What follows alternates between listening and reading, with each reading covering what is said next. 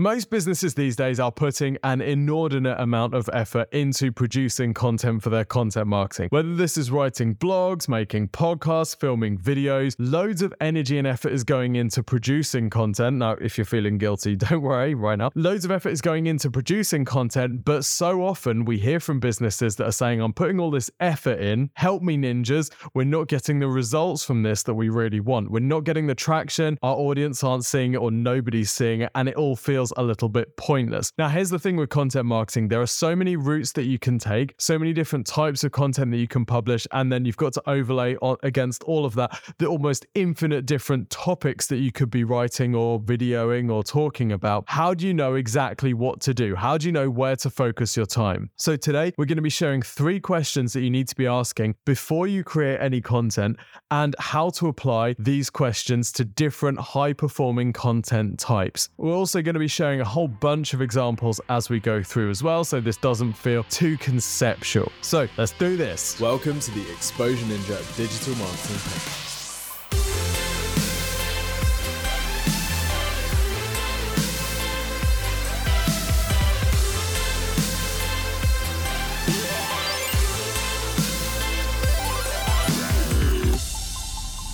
Welcome to the Exposure Ninja Digital Marketing Podcast. My name is Tim Cameron Kitchen. I'm founder of Exposure Ninja, and this show, like the agency Exposure Ninja, is all about helping you to generate more leads and sales for your business online. Today, we're talking about content marketing and 3 questions that you can be asking to help make sure that the content you're putting out actually gets results, get the most return for the time, energy, and money that you're putting in by making sure you've got these questions answered before you get started. We're also going to be talking about some of the top performing content types and using these questions for those content types and showing you some examples. It's a wild ride today, folks, so stay buckled up. Let's start with the 3 questions that we need to be asking across any different content type. First question is, what do you want to achieve with this piece? Now, this sounds really basic. It sounds so obvious. In fact, all of these 3 questions sound pretty straightforward. The key is not in saying, oh yeah, cool, I know what I want to achieve. I want to achieve more business. The key is in being more specific about that. And as we go through these examples, you're going to see exactly what we mean here. So the first question is, what do you want to achieve with this piece? Of course, the end goal is usually to generate leads, to generate sales, to get brand awareness, to increase our brand, our thought leadership, something like that. But usually we want some specific aim. And as we go through the examples, we'll be looking at what those might be. The second question that we're going to be asking is, who is this going to be targeted to? So who is our target audience? And going a level deeper than that, what stage of the buyer journey are they at? Okay, really important that we answer both of those questions. Otherwise, we get some confused content that doesn't do particularly well. The third question is, why are these people coming into contact with the content that we're producing? So what do your customers want to achieve when they're reading, listening, or watching? And why are they even in the market for that in the first place? So what's the pain or what's the problem that they've got that needs to be solved? So we need to be thinking about these 3 questions: the results that we want from our content, who we want to take action, and the results that our audience wants. We need to be thinking about that across all of the different content types that we're talking about today. So let's talk about some of the types of content that are going to be generating most ROI based on what we're seeing with clients right now in 2023. Now, we're going to start with blogs. Yes, blogs. Good old blogs. Can't go wrong with a great blog. Still driving huge volumes of organic traffic for our clients and some very, very high authority leads as well. Can be very useful in email marketing follow-up as well. Loads and loads of different uses for blogs. They are really your business's soapbox on the internet. Now, of course, using those 3 questions, we want to start by identifying the purpose of each blog that you write. So your purpose for a blog might be to educate a cold audience. It might be to answer questions that they have before they're ready to purchase. It might be to show your expertise on a particular topic. It might be to share important updates for your industry, to position you as a thought leader. Okay, so we need to think about what this thing is for. We then need to think about who is it for. Is it for people who need your product or service but don't know it yet? Is it for people who are using search engine or AI chat to ask questions relating to your offering? And then finally, we need to think about what the audience wants from all of this. So let's talk about some different examples here. So I'm on an estate agent site. This is Ellis & Co. They're an estate agency, I think based in London. They've got some great blogs on their site targeting search, and they are targeting here cold traffic, answering top questions that those people might have with the hope of turning these people into customers for their estate agency service. So the first blog I'm looking at here is renting versus buying. Is now the right time to buy our first home? So who are they targeting here? They're targeting home purchasers. What are they trying to do? They're trying to get on the radar of people who are going to be thinking about buying a house. They're providing some information that's going to be useful and relevant. They're building credibility in this space amongst first-time buyers. Okay, really key segment there, because once you've got them buying your first property with you, well, then when it comes time to sell, if you had a good experience with them, then you might use them to sell your house, and so on and so on and so on. And so you get that sort of brand loyalty. So this is a great entry point for a great target audience for a business like this. Another type of content that you might be going with is I'm looking at a post here, which is the 7 best Crocs for nurses and healthcare workers. So this is an affiliate piece on a site called respiratorytherapyzone.com. I assume it's the affiliate piece because all of these links are going out to Amazon, and they look like they've got affiliate referrer IDs in there as well. So this is a blog that will be generating revenue from the purchases made from people clicking on these recommendations. So what's the goal of this, and who's the target audience? Well, the target audience is clearly nurses and healthcare workers. The goal this business wants is to generate affiliate revenue, and the goal that the audience wants is to basically see a comparison of all of these different types so that they can go and buy the right ones for them. So this piece is a fairly thoughtful summary of the benefits of each of these different models of Crocs. I didn't know there were different models of Crocs, but there we go. Talking about, whether there are thicker soles for people who are standing up all day, or slip resistant tread, that type of thing. So it's a thoughtful comparison of lots of different products. The benefit in the audience's mind is I get to see the comparison of these and choose the best ones for me. So they're more likely to purchase from this rather than if they're just going straight to Amazon and trying to figure out all this stuff for themselves. Okay, so we need to keep in mind why they're seeking out blogs like yours. In this case, they're seeking out blogs because they're confused. They want just a summary of all this thing. They don't want to spend all of the time hunting through loads of different things, trying to find the pros and cons of each one. They just want someone to summarize it. So when you're creating blog content and you've got your target audience in mind, think about why they're seeking out a blog in the first place. Why Google is showing an informational search result. Is it because people are looking for a how-to guide? Is it because people are looking for a comparison piece? Or are they looking for an answer to a specific question that they have? Remember, you need to be tailoring your content to what your audience wants from that blog. So if they're looking for a comparison piece and you're just saying, hey, this is the best one, you should buy this, that's unlikely to meet their needs. So even if you can rank that, even if you can get traffic on Google for that, you're unlikely to have people staying on that page because actually they want a bit more of a comparison like this Crocs example. Maybe people are looking for advice about your product. So there's a blog on the Estrid website. I think we've talked about Estrid before in the Exposure Ninja podcast. They're a sort of direct-to-consumer razor brand. Pretty cool vibes. They sell a razor and then they sell the razor heads, the replacement heads.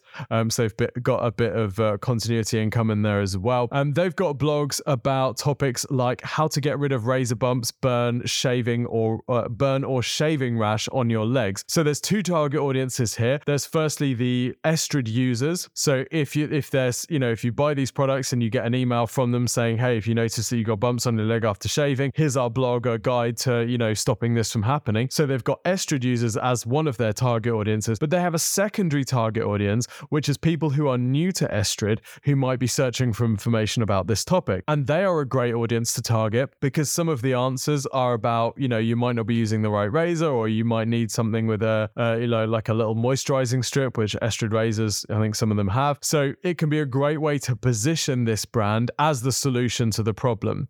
So they've got 2 target audiences there. Now, what's the goal for Estrid? Their goal is to make sales. So they've got links through to the product pages and product category pages where people can buy. What's the outcome, the purpose for the consumer? Why are they looking for a blog? Why are they looking for a guide? Well, they might be looking to buy something to solve this problem. They might be looking for information and advice.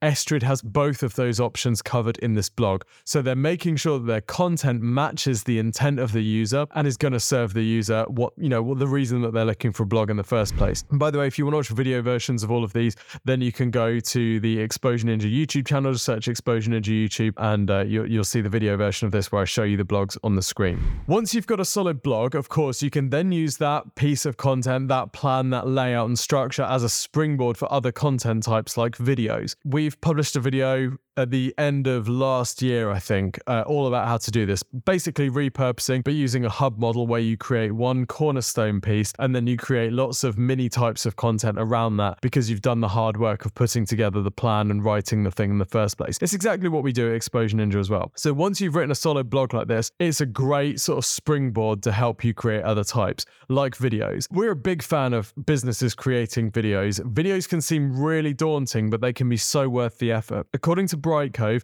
95% of B2B buyers say video plays an important role in deciding to move forward with a purchase. 95%. 85% of consumers worldwide find videos to be essential as they shop online. So even if you don't feel like you want to produce videos, your customers kind of want videos from you. So it's a great idea to get stuck in with videos. Now, at Exposure Ninja, we get a large volume of leads from our videos. Actually, videos are one of our most productive lead sources, but we do this by offering our free website and marketing review. This is incredible. You can request it at exposureninja.com. If you qualify, you'll get a 15-minute video by a person showing you how to improve your digital marketing and giving you some actionable steps based on your exact marketing, what's going on your website. They'll be on your website, they'll be having a look at your competitor sites and showing you exactly what you need to do over the next 6 to 12 months to generate more leads and sales. So go to exposureninja.com/review to request your free website and marketing review. But if you're worried that the videos that you're going to be producing will be rubbish or no one will watch them, you are probably absolutely right. They will be total rubbish, at least to start with. But the good news is that, hey, at least no one's going to be watching them, right?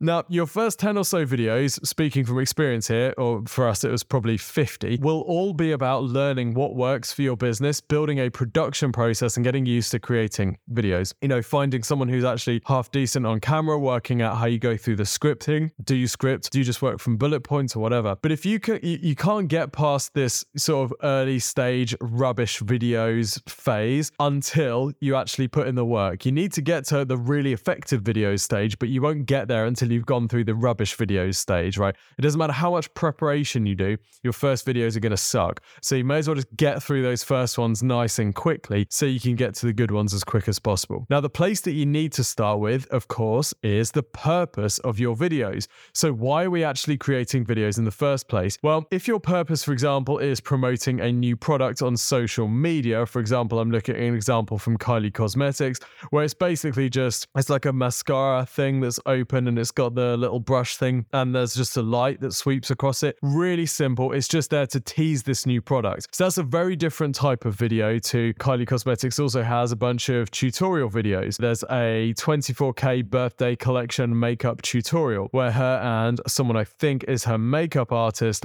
is basically taking you through how he does Kylie's makeup. So those are very different types of video, but they're very different for a reason because they're designed to cater to different purposes. The first one is just a quick social media video targeted at Kylie's existing audience who already know her, already know the brand, just to reveal a new product. The second type might be existing audience. It might be people who have purchased Kylie Cosmetics products before, or it might be people who are just looking for makeup tutorials. So this is SEO'd. It's on YouTube. It's got a good number of views. 4.4 million in a year. Not jealous at all, Kylie. But she's doing a fantastic job. It's a great video. Nice, good quality production. It's completely different to the social media video, but that's because it's there for a completely different reason. This isn't to tease a product. This is to get you buying all of the products that she's talking about in the tutorial. It's to get you buying the whole stack of equipment that's used to, make her look the way she does when she's had her makeup done. So having a clear purpose on this video is going to help you decide the format, the length, and who should be featured in it as well, or if anybody is featured in it. For example, if you're looking to build a relationship with potential customers, you might want to have a figurehead from the business in that video, knowing that people are going to build a closer personal relationship with a person than they are if this was just a voiceover sort of demo tutorial. You know, if you want to teach people how to use a product, well, you might have someone who's really good at teaching people how to use the thing do a voiceover tutorial instead of a figurehead type video. So you need to think about the purpose and what you're looking to get out of it. Let's say that you're doing a case study, right? Let's say you're doing a case study in video form. You're probably going to want to have the client or the business interviewed or featured in that video. Not always, but you might do. You might also want to have the people who worked on that product or service with the client featured in that video. Next, we need to think about the audience and why they're coming into contact with the video in the first place. Let's say you've got loads of videos being uploaded to YouTube. You might have different target audiences for some of those videos, right? You might have the same target audience, but they might be at different stages of the buyer journey. So you're going to be tweaking the implementation of these videos according to where people are at. Let me give you some examples. I'm on the Monday.com YouTube channel. They've got a whole bunch of different types of videos on here. Now, I'm not saying that Monday's a fantastic example because I think a lot of their we've looked at their marketing before and we weren't 100% convinced by everything that they're doing. But on YouTube, it's interesting to see how they've got different videos targeting different audiences.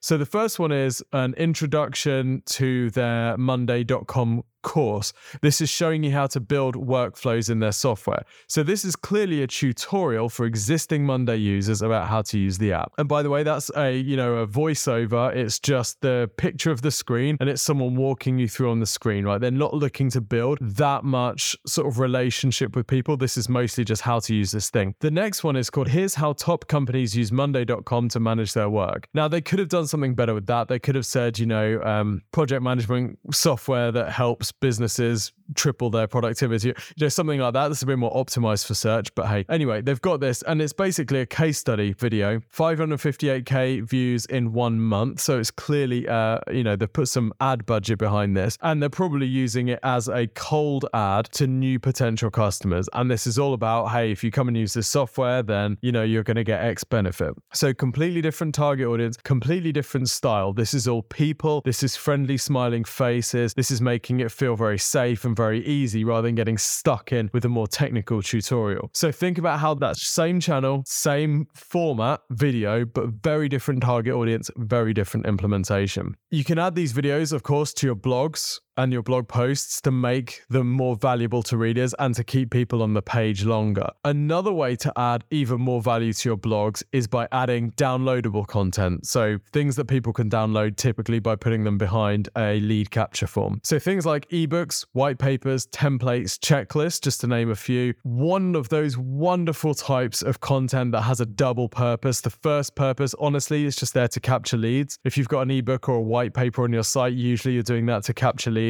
and to be able to tag those leads as interested in whatever the white paper or the ebook is all about. The second purpose, of course, though, is to make sure that the information that you're sharing with your audience is really valuable. So you start building up that relationship with them and this is the first nudge. This is the first time they come across you. They see that you're valuable. They see that you're interesting and you can help them reach their goals. So a bit of sort of brand, a bit of relationship there. Now, you can use the same research that you did for your blogs here to find out which topics you should be covering in your downloadable content. And this might just be as simple as adding downloadables to all of your blogs.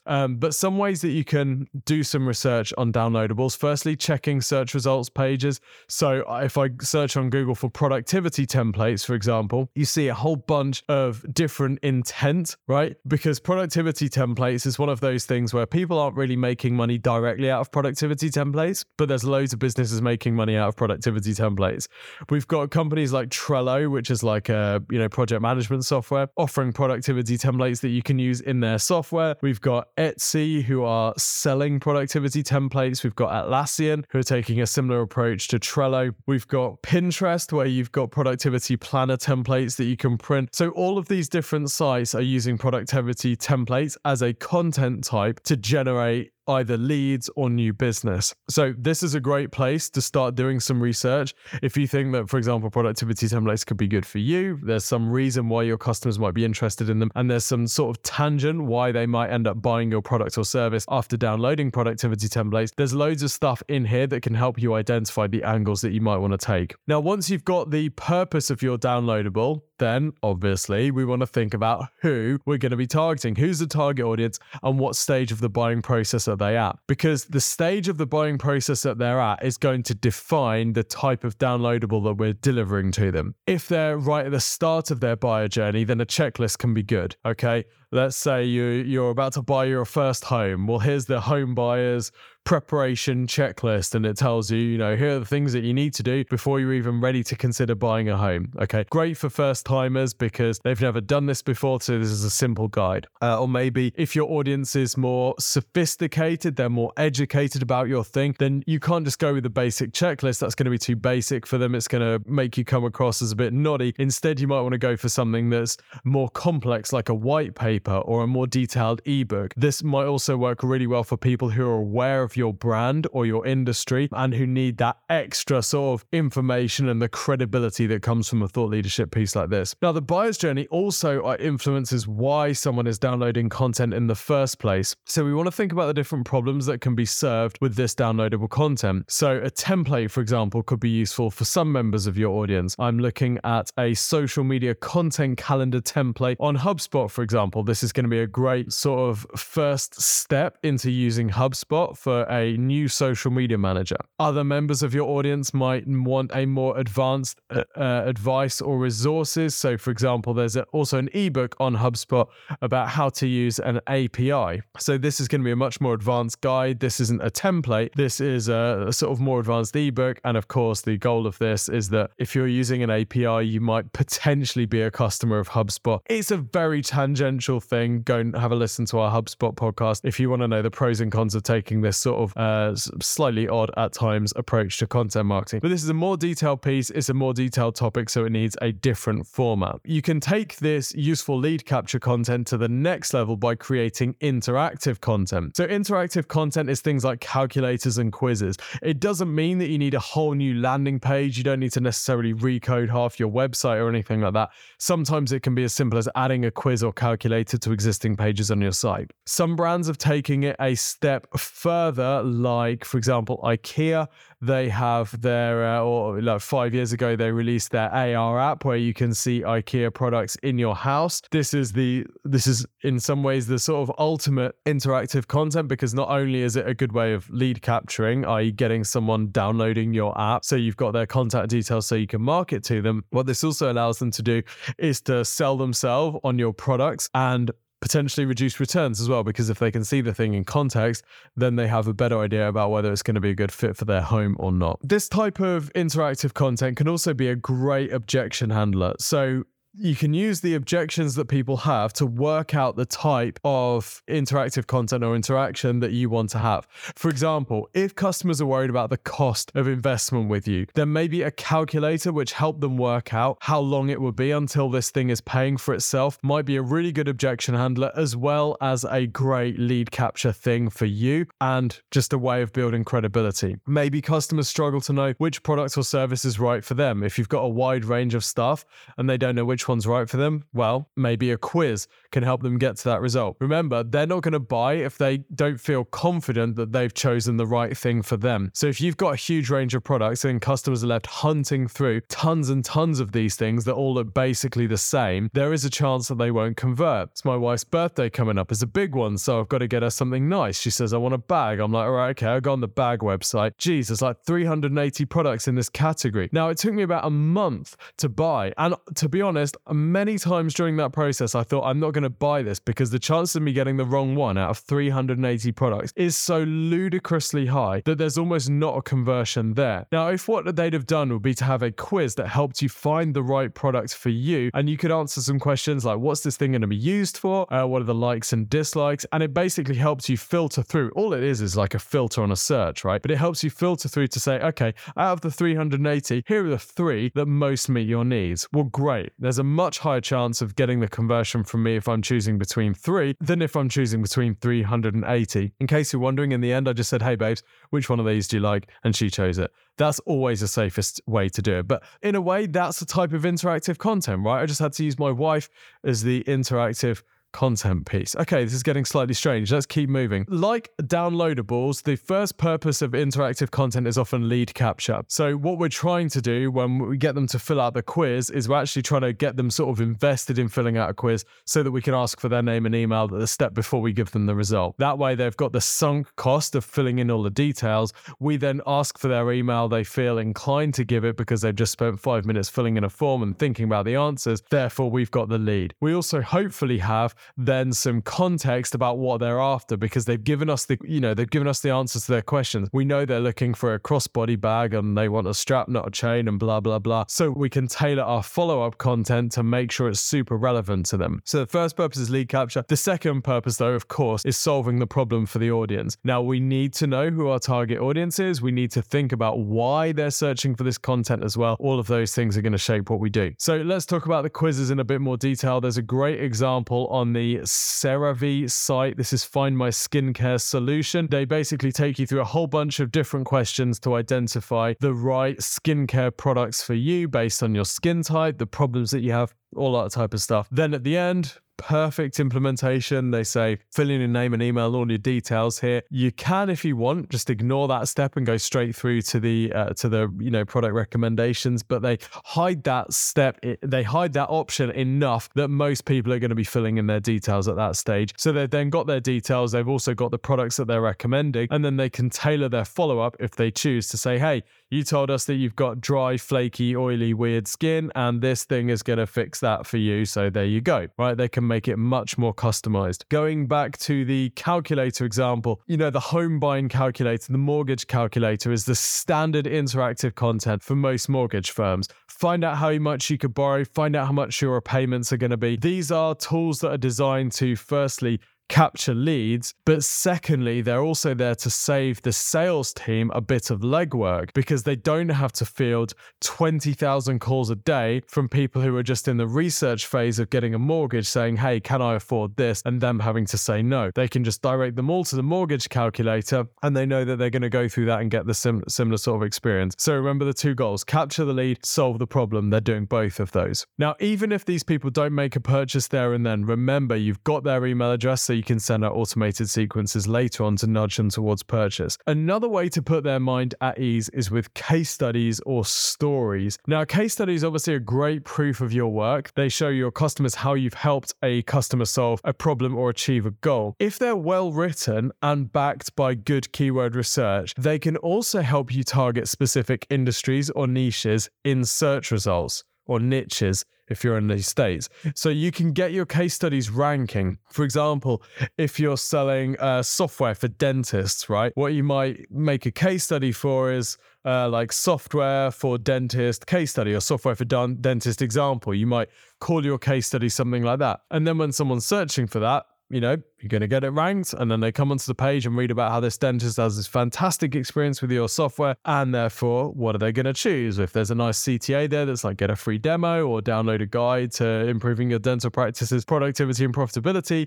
boom, you're going to get some leads from that sucker. So the calculators and the case studies can be great there. Of course, then you're going to give them to your sales team. If you have a sales team, if you're, B2B, or you've got a larger average order value, then you're going to have a sales team, and these case studies can be very powerful for helping them close leads there. Once you've got your case study, once you've put the effort into producing these case studies, you can then repurpose these in different types, such as making videos like we do at Exposure Ninja. We do this all the time. We go through the effort of typically we write up a case study. We then say, okay, there's like a couple of videos that we could make out of this. And then we can make those videos. We can then make social posts. We might film some short form video and stuff like that. And it's all come from this initial piece of work which we've done, which is writing the video in the first place. Now, the purpose of each case study needs to be clear from the get-go. Remember our 3 questions: purpose for you, who are we targeting, purpose for the audience. So the purpose of each case study needs to be clear from the get-go. Unless we have that, what ends up happening with case studies is you just want to tell the most complete story that you possibly can, and that ends up really confusing and messy for people to read. So what's much more compelling is if you identify the purpose, what you're looking to achieve with your case study, then it means that you only need to include the bits that are relevant to, pushing that narrative, right? And it means you don't need to include every single tiny detail. Now, sometimes this means that you cut out something which has been working really well for you. For example, we've done a whole bunch of case studies in these videos where maybe we're talking about a pay-per-click ad strategy that we've done for a client. Well, what we don't mention is the incredible SEO or content marketing that's happened. But if we did that, then we'd end up with a 50-minute video, which no one's going to be interested in. So we have to condense it. We have to be selective about what we share. And then maybe we make another one with the content marketing or SEO campaign later on. We also need to think about who we're targeting and where they're going to be in their buyer journey. Remember, if they're right at the start of the buyer journey, we might not need to give as much detail. If they're right at the end of the buyer journey, we might need to give loads of detail in this case study, including the specific solutions that customer purchased. A great example of this is Salesforce.com. They've got an industries menu on their website that allows customers to find information about their specific industry, and each of these industries has their own pages. So for example, I'm on the insurance page, so I'm under financial services. They've got a financial services section. I'm on the insurance page. This page is all about why Salesforce is great for insurance firms. So the headline is "Protect your policyholders and grow your business with Salesforce's insurance solutions." Now, what this allows them to do is present all of Salesforce as being very specifically targeted to insurance companies. It allows them to tap into the particular pains that insurance companies have and present their product as a solution to this. So you end up reading this thinking, wow, Salesforce really is the perfect solution for insurance companies. Well, what they're selling is entirely generic, right? Same platform for everyone. But what they've done is they've sort of translated it specifically for this audience, which makes it much more resonant. So really good example. And then of course, they've got case studies inside insurance as well. So you can read these stories and convince yourself that yes, this is absolutely the right thing for me to do. Now, the reason that most people read case studies is that they're close to purchasing. They want reassurance that your business, product or service is the right one for them. So you need to keep this in mind when you're creating your CTAs. People are much more likely to be going straight to sales, your sales team, or to make a purchase if they're reading a case study than maybe going for something more top of funnel like a checklist or a guide. That's going to be much better suited to cold traffic, whereas case studies tend to be warmer traffic. Not always, but they tend to be warmer traffic.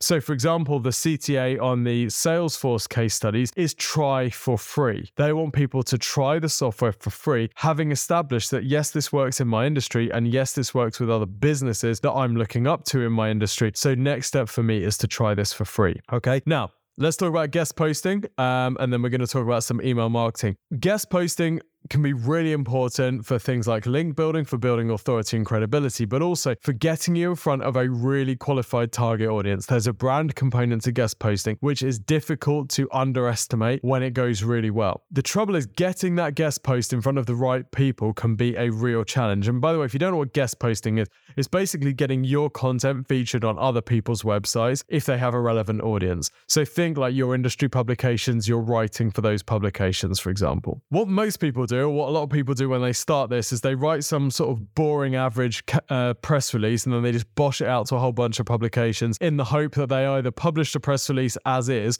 or write it up with minimal effort. The chances of this actually happening are fairly low, and the chances of this actually being any good, even if they do this, are also fairly low. So really, if you put yourself in the position of the editor, journalist or writer who's going to be writing for this target publication, they want to know why you think your information is a good fit for their audience and their website. So remember our 3 questions: purpose, who, and then purpose for the audience. This is why having a purpose for your guest post is so important. If your purpose is just to get a link, you're not going to get very far. If your purpose is to get your business and your expertise in front of your target audience, you're going to have a lot more success with this. If you want to share the best information that you've learned about your industry with your target audience, you're going to have a lot more success with guest posting than if you're just trying to smash out, 50 DA5 links this month, which isn't a particularly great goal, by the way.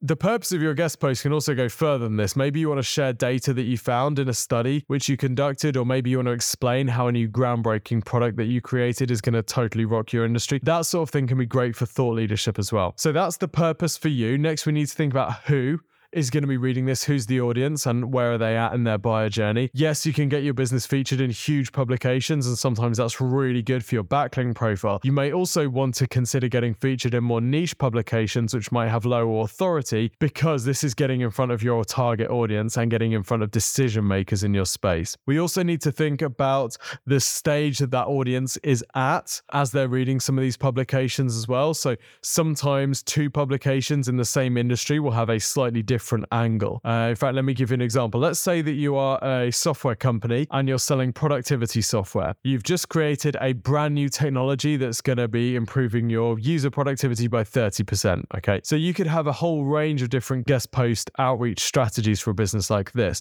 Let's say that you wanted to sell it to businesses. You might be targeting a publication like HR Magazine. This is going to be read by HR professionals, and they will be looking to increase employee productivity. So you could focus on that if you want to get on their radar. Whereas if you want to get coverage for students, you might be going after a website like Study Hacks.